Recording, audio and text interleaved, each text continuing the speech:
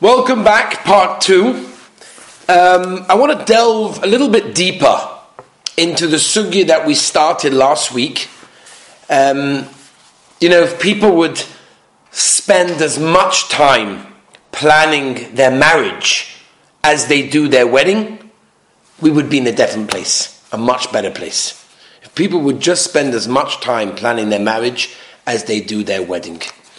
So I want to talk about, before we talk about many other things that we have to discuss, namely what to look for, what not to look for, dating and the entire process that goes together with that, and of course, the sugya of love. We could start with that and then go on to marriage, but that's actually the wrong way round.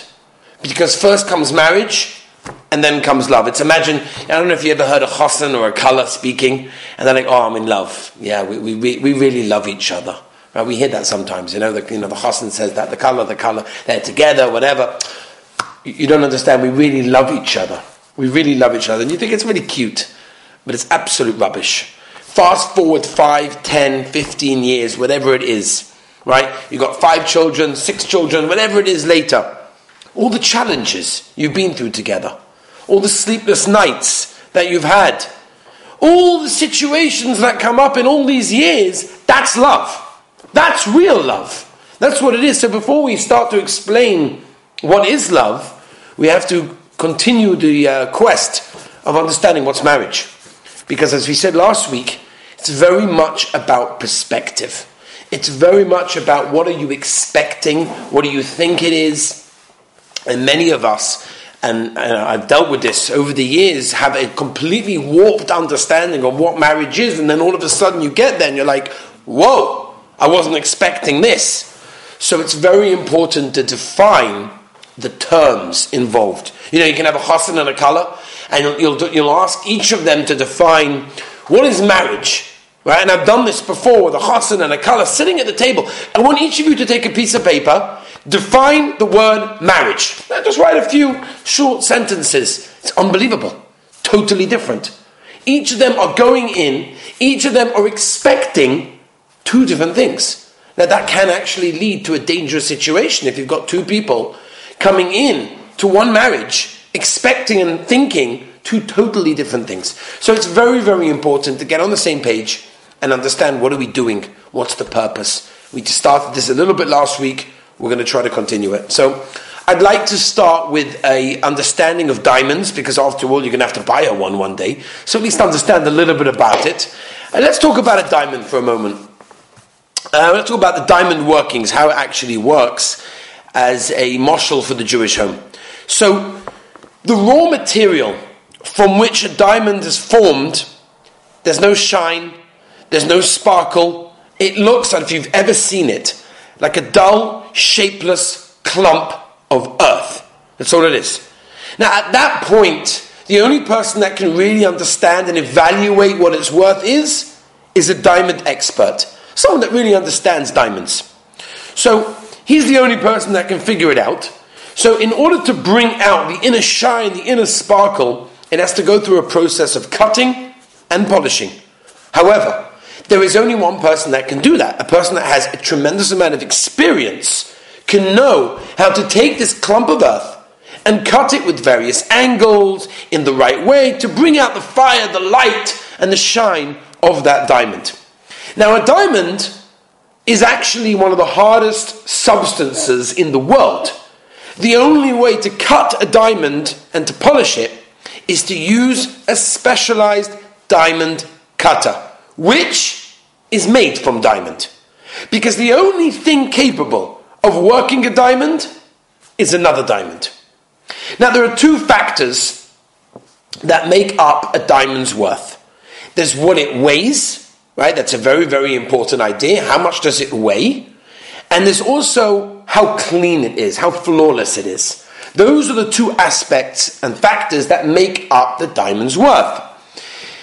The diamond's cleanness, how clean it is, how perfect it is, from all these flaws, from these dirt, whatever it is, actually increases its worth many more times than the diamond's size would. So, for example, if you have a diamond that weighs 3 carats, but it's got a lot of black spots in it, it's worth $5,000. If you take a diamond that's worth 2 carats, that's less than the previous one, but completely clean, this diamond is worth $15,000. But that's not the final stage. The merchant, the person that knows diamonds, that sells diamonds, that deals with diamonds, will then take this $15,000 diamond to the most biggest expert in diamonds in the field, who will then say, oh, I see the presence of a minute black dot right in the middle of the diamond.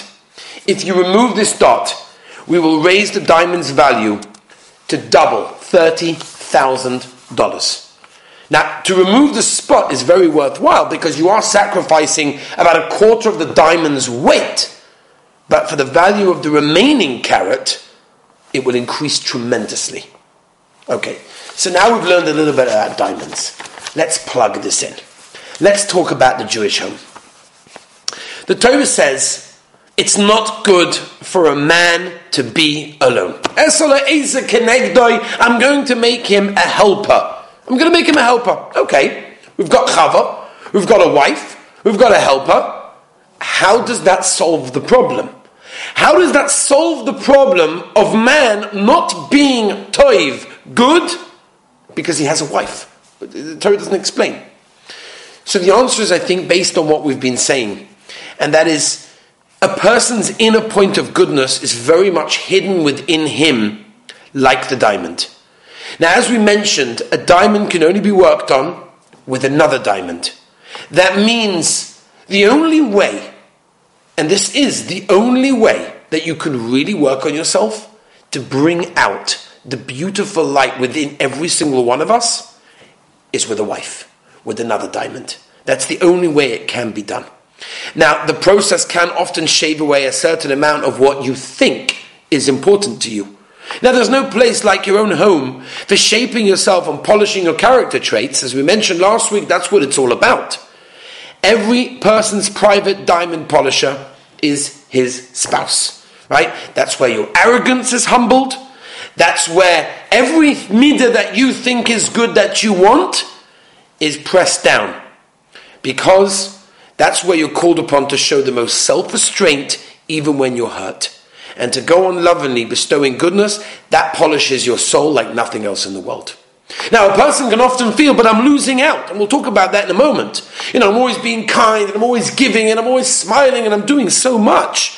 I have to shrink my ego. You know what that is for a man? To shrink his ego? It's not an easy thing to do. It's not an easy thing to do. It almost feels like a person has to relinquish his very self. When a person feels this way, you should keep in mind that the weight of your diamond might be decreasing from the intense polishing that's taking place. But there'll be less material, but the value, the beauty, the light, the cleanliness will finally be there. Rabbi Zul Tauber once said over that he went to go and be Menachem Ovel by the Skloner Rebbe, the previous Rebbe. The Skloner Rebbe was sitting Shiva for his Rebbetzin of many, many years. And as he left the Shiva, the Rebbe said to him, Rabbi Zul, do me a favor, please. Would you please come to me at the end of the Shiva? So he assumed there's some, avodas haklal, was some urgent matter because his wife was very involved in, Romanian Jewry and everything. And probably he wanted someone to help him with these matters. He came back after the Shiva. And he said to me like this. He said, Rabbi Zul, the Rebbetzin has passed away. I'm now left alone. The Torah says it's not good for a man to be alone. I know that you travel all over the world. Do me a favor. Look for a shidduch. Find someone that I can marry. Now, the Skloner Rebbe at that time was not a young man. He didn't even marry a woman that was of childbearing age. He didn't need a wife to help him, do the washing, cook. He had plenty of gaboim, plenty of house bachrim to help him. So, the only reason that he wanted to remarry, because the Torah said it's not good for man to be alone. He understood that the Torah's true intention with this pasuk is that a person can never actualize his real nature until he gets married. That's why the Kohen Gadol, for example, we know, cannot do the avodah in the Beis HaMikdash and the Kodesh HaKadoshim on Yom Kippur if he doesn't have a wife, because he's not complete. We know the Shulchan Aruch tells us that a chazan can't actually go up Yomim Noraim if he's not got a wife. Because marriage brings completion. We fulfill our true inner being. We bring out the Shekhinah from within us. Without marriage relationship, you're flawed. You're a balmum. The Zohar says this mufurish. The Zohar says that if a person doesn't get married, he is a balmum. Because marriage completes the soul. That's what it does. The innermost level of a person's being, the ability to reunify with your soul and transform yourself from a half to a whole, that is marriage. That's what it is. And that's what we have to understand. The smak, the Sefer Mitzvah's Cotton, the smak, brings in mitzvah v'ahavta l'reicha kamoicha. This is an incredible thing. And this is all a level that we have to try to strive to. And this is something that I think is worth mentioning at this stage, when we're looking and understanding before we've even got to what to look for in a spouse. Again, what's the ultimate marriage? What's the ultimate relationship? What are we trying to accomplish? So the smak, Tzavishan, brings in the mitzvah of Ahavta l'reicha kamoicha. He says, imagine if you're cutting meat. So you've got a knife, a very sharp knife in your hand, and with a mistake, the knife that's being held in one hand cuts the other hand. Says the smak, do you ever see the one hand that got cut taking revenge on the other hand that cut him? No such thing. It's all one goof. And it's so unfortunate that people take revenge. I'll hear this from a guy. She made me wait last night 45 minutes until she did her makeup and she got dressed. She chose her shoes. Tonight, I'm going to make her wait. Let her see what it's all about. You're taking revenge on your same body? You're taking revenge on yourself, a hand to a hand? It makes no sense. That's not a relationship. That's a partnership. That's why in the Goyish world, marriage is looked upon as a great partnership. Let's partner together. Let's make a family. We'll move in together. It's a great partnership. It's a very dangerous way of looking at marriage. Because a partnership is, I've got my things, you've got your things, we'll do it together. No. It's about becoming one. The Zohar Kodesh writes that it's true in this world. We're all separate bodies. We have a separate guf. In the upper worlds, it's one neshama. It was one neshama before it came down, that the Rabbeinu Shalom split into two neshamas that you're now finding all over again. Now that means you have to remember and bear this in mind. I hear complaints from guys all the time. Why is she like this? And what about this? And look at this, and this problem, and this issue, and the shver, and the shviger, and all sorts of complaints. Your wife was prepared specifically for you. Her parents, her upbringing, her school, her teachers, her friends, her experiences in life, everything she went through was a preparation so that you would marry her and you would come to Shleimus. You can't complain about anything that she grew up with because it was a preparation for you. True, you may have to work hard to get there, but when you do, ask anyone that experienced it. It's the best feeling in the world. There's a very famous Rav Dessler. Very, very famous Rav Dessler. Does love lead to giving, or does giving lead to love? Right? It's a very famous Hakira that Rav Dessler asks. Which way round is it? In other words, when I love someone, do I give to them? Or when I give to them enough, I'll come to love them. Rav Dessler proves it from the word ahava. Ahava means love. Hav is to give. And therefore Rav Dessler says there's no question. The more you give, the more you love. That's how it is. The more you give, the more you love. But I want to mention something on this point. Because this is a famous idea. But I want to take it a step further. It's a beautiful idea and it's all 100% emes and it's true. But Rabbi say, if after you get married, you're still thinking about this Rav Dessler, giving, then there's a problem. If you're still always thinking, I'm giving to her, it means you're not there yet. There's no real love. I'll give you an example. A child. Imagine you buy your 7-year-old child an aquarium with fancy fish and plants, and it's a nice piece. Beautiful, bring an aquarium. He brings it home. He's all excited. He's set it up in the lounge where it's going to be. He's plugged it in, the light, the oxygen, everything's pumping away over there. He's excited. He starts to feed the fish, right? And that's the rule, right? You've got to feed the fish every day, twice a day, morning and night. You've got to feed the fish. Do you think when this 7-year-old child, or any age child for that matter, feeds the fish, Says, Fish, I'm giving you. Fish, look what I'm doing for you. I have to come here, I have to remember, I have to get here, I have to feed it to you. He doesn't think that way. You know why? Because he's so excited. He loves it so much. It means so much to him. There's no tircha. He's not even giving. That's what we're looking for in a marriage. That's the relationship that we're looking for to get to, and that takes work. But that's what we're looking for. We're looking for the relationship where we don't feel anymore, I'm giving to you. When the baby wakes up in the middle of the night, the baby starts crying in the middle of the night. So you think to yourself, what should I do? Should I get up? You know what? I'll have an extra brownie point there. So I'm going to get up. If you feel that way, great, you did a good thing. I'm not putting it down, but you're not there yet. Love means you're doing it because there's such an achdus, there's such a connection, there's such a togetherness that you don't feel that I'm giving up something of my own. And there's people that have a lot of things in their lives that they don't want to change. Right? That's just how we are. Chazal tell us, as we mentioned last time, Kol Adam she'ein lo ish, she'ein lo Adam. If you don't have a wife, you're not an Adam. What does that mean? Because a wife will cause you to change for the better. People have many, many habits. I'll just give one example, Just imagine a guy. He's lying in bed. He's just finished his 750-page book. It's 1:45 a.m. He's tired. He needs to switch off the light. But he can't be bothered to get out of bed because the floor is cold and he doesn't like to walk barefoot on the floor. So what does he do? He looks around for something to throw at the light switch. So my shoe, perfect. Takes a shoe, throws it, misses. Takes the other shoe, awesome. He starts looking at the box of tissues next to his bed. He starts everything until eventually he managed to put off the light.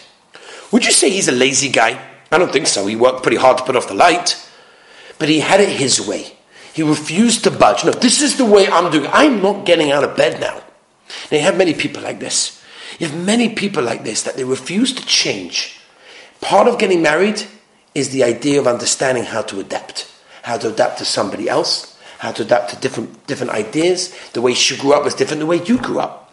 The way she sees marriage is different than the way you see marriage. What she saw in her home, for example, I dealt with a chassan a number of years ago, and I remember this problem. He says to me like this was after the chasana. He said, the problem is that I grew up and my father did all the bills. He just did all the bills. My mother had no idea what was going on. She left it to my father. He was in charge of the bills. She grew up, he tells me, that her mother did all the bills. The father had no shaykhs. Now, there's no right and there's no wrong over here. But the answer is that because they're coming from two different places, that's where the problems can begin. Because each one has a different idea and they don't want to adapt. Marriage is about adapting. It's about changing. Because that change is for our best. It's for our good. How do we define the word love? And we might define it in different ways over the next few weeks. But I want to define it now, just for one idea. What is love? People talk about love, Goyim talk about love. Unfortunately, it's been filtered into our society in some way. This idea of love, what does it mean? What does it represent? Because if you have the wrong idea, in parentheses, in brackets, the Hollywood idea, then you're going to be very sorely disappointed. And again, I'm not just saying this. I've had people, and they've come down and they're expecting what they've seen in different places. We'll leave it there. And it's very disappointing. Because if that's all you know about what it is, then your whole perspective is that, and that's it. So I want to define love as I once heard it, very, very nicely put. Love is the emotion that you feel when you focus on somebody else's virtues and identify them by those virtues. It's a pretty long definition. I don't know if Webster or Google gives the same definition, but that's a very good and deep explanation. Again, let me say it again. Love is the emotion that you feel when you focus on someone else's virtues and identify them by those virtues. Love is not about you. It's not about what you can get. It's about somebody else. That's real love. Real love is when you want for something else. One hand wants to make sure the other hand is okay. Right? The famous Maisa of Ari Levine, right? We all know the Maisa. Our leg is hurting us. Now, that wasn't fake. That was real. The marriage the connection, the achdus that they had was so strong that me and my, it's the same. Why would I want her to wake up in the middle of the night for the baby? Let her sleep. She needs to sleep. Not that I'm giving her something and I'm giving up my night's sleep, and the next day you make sure to tell her, by the way, the baby was up last night. Yeah, it's fine. I gave it a bottle. It was fine. In a passing, you happen to mention that because you want to make sure that she knows what you did for her. Again, that means you're not there yet, and that's something to keep on working on. Now, when you love someone really a lot, tremendously, you'll only want to focus on their virtues, only on their positive ways. Now, that doesn't mean, and people get this wrong, does that mean I have to basically ignore all their non-positive virtues, should we say? Love is a choice that you decide to make. I'll give you a proof. As I once heard, when you have a child. So when you have a child, right? Baruch Hashem, your wife is pregnant. It's very, very exciting. We're going to have a child. How do you know that you're going to love that child? How do you know? Right? How do you know? Maybe the child is going to be smelly. It's going to be dirty. It's going to be crying. It's going to be bothering. It's going to be annoying. Because you've decided, and there's no question about it, there is a natural love as well. But you've decided, this is my child. Of course I'm going to love this child. Right? Now, when you have a child, nobody knows better than you all the bad points of that child. Yes, you know the sweetness, you know the happy times, the laughter, but you also know when they get angry. You also know when they bother you. But for some reason, when someone asks you about your child, you always concentrate on the good. You know why? Because you love them. That's the focus. You focus on the positive. That's what a relationship with a spouse is meant to look like. It's meant to be, and again, this is something to strive to. This is something to think about. This is something to put in your perspective now, so that when the time comes, that this is something that you'll know you have to work on. It's so important for a person to realize what a marriage is all about, what the relationship is all about. Because at the end of the day, this is going to define everything. And let me just kind of close with one last idea for today. There's a pasuk that says, and we say this for those, for the men out there, we say for tefillin, va'arastich li la'olam. What does it mean, va'arastich li la'olam? Literally means, I will betroth to you forever. Right? Or I'll betroth me, whatever, to me, forever. Now there's a major problem with this chazal. It's pasuk in Hosea, Perek Beis. I will betroth to you forever. That's what we say when we put it on our tefillin, we wrap it around, va'arastich li la'olam. What's the problem? What's it referring to? It's referring to erisin. What's erisin? Erisin nowadays we would call is being engaged. Right? That's what it was in times of Chazal. It was obviously for a lot longer. But nowadays it's called getting engaged. Could you imagine a chassan walking over to a kala and says, I would love to be engaged to you forever? The kala would say, what? I don't mind getting engaged, but forever? Isn't there supposed to be a wedding at the end of this? And the chassan says, no. Let's be engaged. It's much more fun to be engaged, right? Engaged couple, it's geschmack. You get to go out. There's no hiding from everybody, right? For the shidduch day, you can go out to eat together. Everything is great. It's wonderful. He says, I want to be engaged. Marriage? No, it's not for me. It's not for me.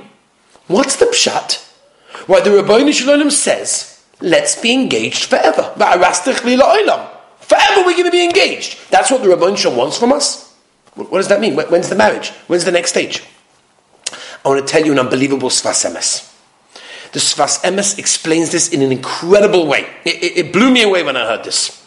Says the Sfas Emes, what does it mean that the Ribbono Shel Olam wants to be engaged for us forever? Because an engagement, there's always that freshness of the love for eternity. When people are engaged, they'll do anything one for the other. There's so much simcha, there's so much happiness, they're willing to move mountains to demonstrate their love and their loyalty for the other spouse. In marriage, unfortunately, without properly working on it, that willingness eventually fades away. The Ribbono Shel Olam says, I want to be engaged to you forever, because I want to maintain that freshness forever. When the Mon came down in the Midbar, Moshe Rabbeinu told over to Aaron HaKohen what the Ribbono Shel Olam said. Right? The pasuk in Shemos tells us this. To take a jar of the mon and put the mon inside and safekeep it for all generations. Now, we know that the mon fell for close to 40 years. Says the Meshech Chochmah, so what's the rush? What's the rush? The very first day, put it in the jar. Now, plenty, 40 years to go. What's the rush? It couldn't wait another 39 years to put it in a safeguarding to have a memory. Unbelievable. Listen to this Meshech Chochmah. Says the Meshech Chochmah, when the mon came down, could you imagine? Wow! Food from Shamayim! Think about pizza, you get pizza. Think about burgers, you get burgers. Sushi, whatever you want. It's right there. Could you imagine the kids were screaming up and down? Everybody was excited. It was incredible. It was an unbelievable, thrilling experience that everybody had. The Rabbeinu Shalom didn't just want Klal Yisrael to remember the mon. He wanted them to remember the excitement that they had when it began to fall. He wanted to bottle that excitement. The first time you got your paycheck, if you ever worked, was exciting. The 3rd, 4th, 8th, 25th time, it's not so exciting, it's part of it. That's how it is. Marriage can be the same. It starts with an excitement, with a feeling of uniqueness, with a geschmack. If you want to maintain the feeling, we have to learn how to invest in the relationship all the time, because that is what continues to bring the Shekhinah to all of our homes. Next week, Be'ezah Hashem, we're going to try to go through the sugya of what to look for. I thank everyone for joining me.